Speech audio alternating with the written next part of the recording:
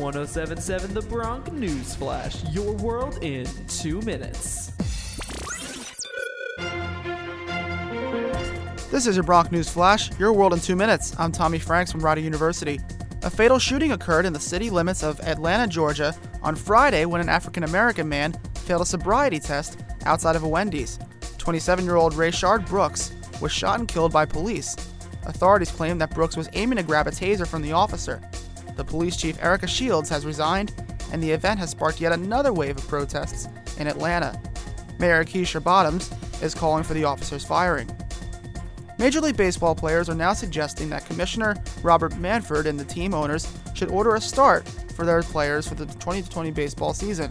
Such a move, however, could mean lengthy litigation. The union's response on Saturday could also mean that the season is even shorter, down to a total of 50 games as opposed to 82. The NBA, NHL, and the MLS have all struck deals to move forward with their respective seasons in middle to late July.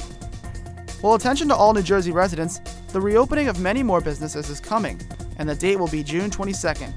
Places like hair salons, barbershops, gyms, and outdoor dining will begin services again. Plus, crowd sizes will go up to 500 people by July 3rd.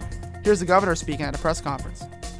Everyone inside a personal care business will be required to wear a mask or face covering at all times, unless a client is receiving a service that requires them to remove it. Well, lots of schools in New Jersey were closed for the summer due to COVID-19. That did not stop the students, nor the teachers as well, from showing their appreciation for each other in a drive-by event. Llewellyn Smith Howard is a teacher at Columbus Elementary School. Just remember everything that we learned over the last 3 years. Just know that I love you. NJ.com. Many journalists and reporters have been covering the riots and protests on site. In a viral video for her bravery, Rider alumni Caitlin Rust from the class of 2016 was reporting in downtown Louisville, Kentucky, when police had to retaliate against the rioters and fired pepper balls as bullets.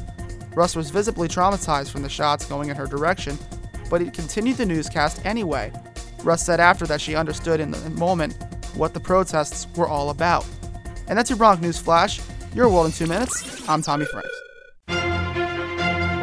That was 1077 The Bronx News Flash, your world in 2 minutes. To hear more episodes, you can go to 1077thebronx.com/newsflash. See you next time, only on 1077 The Bronx.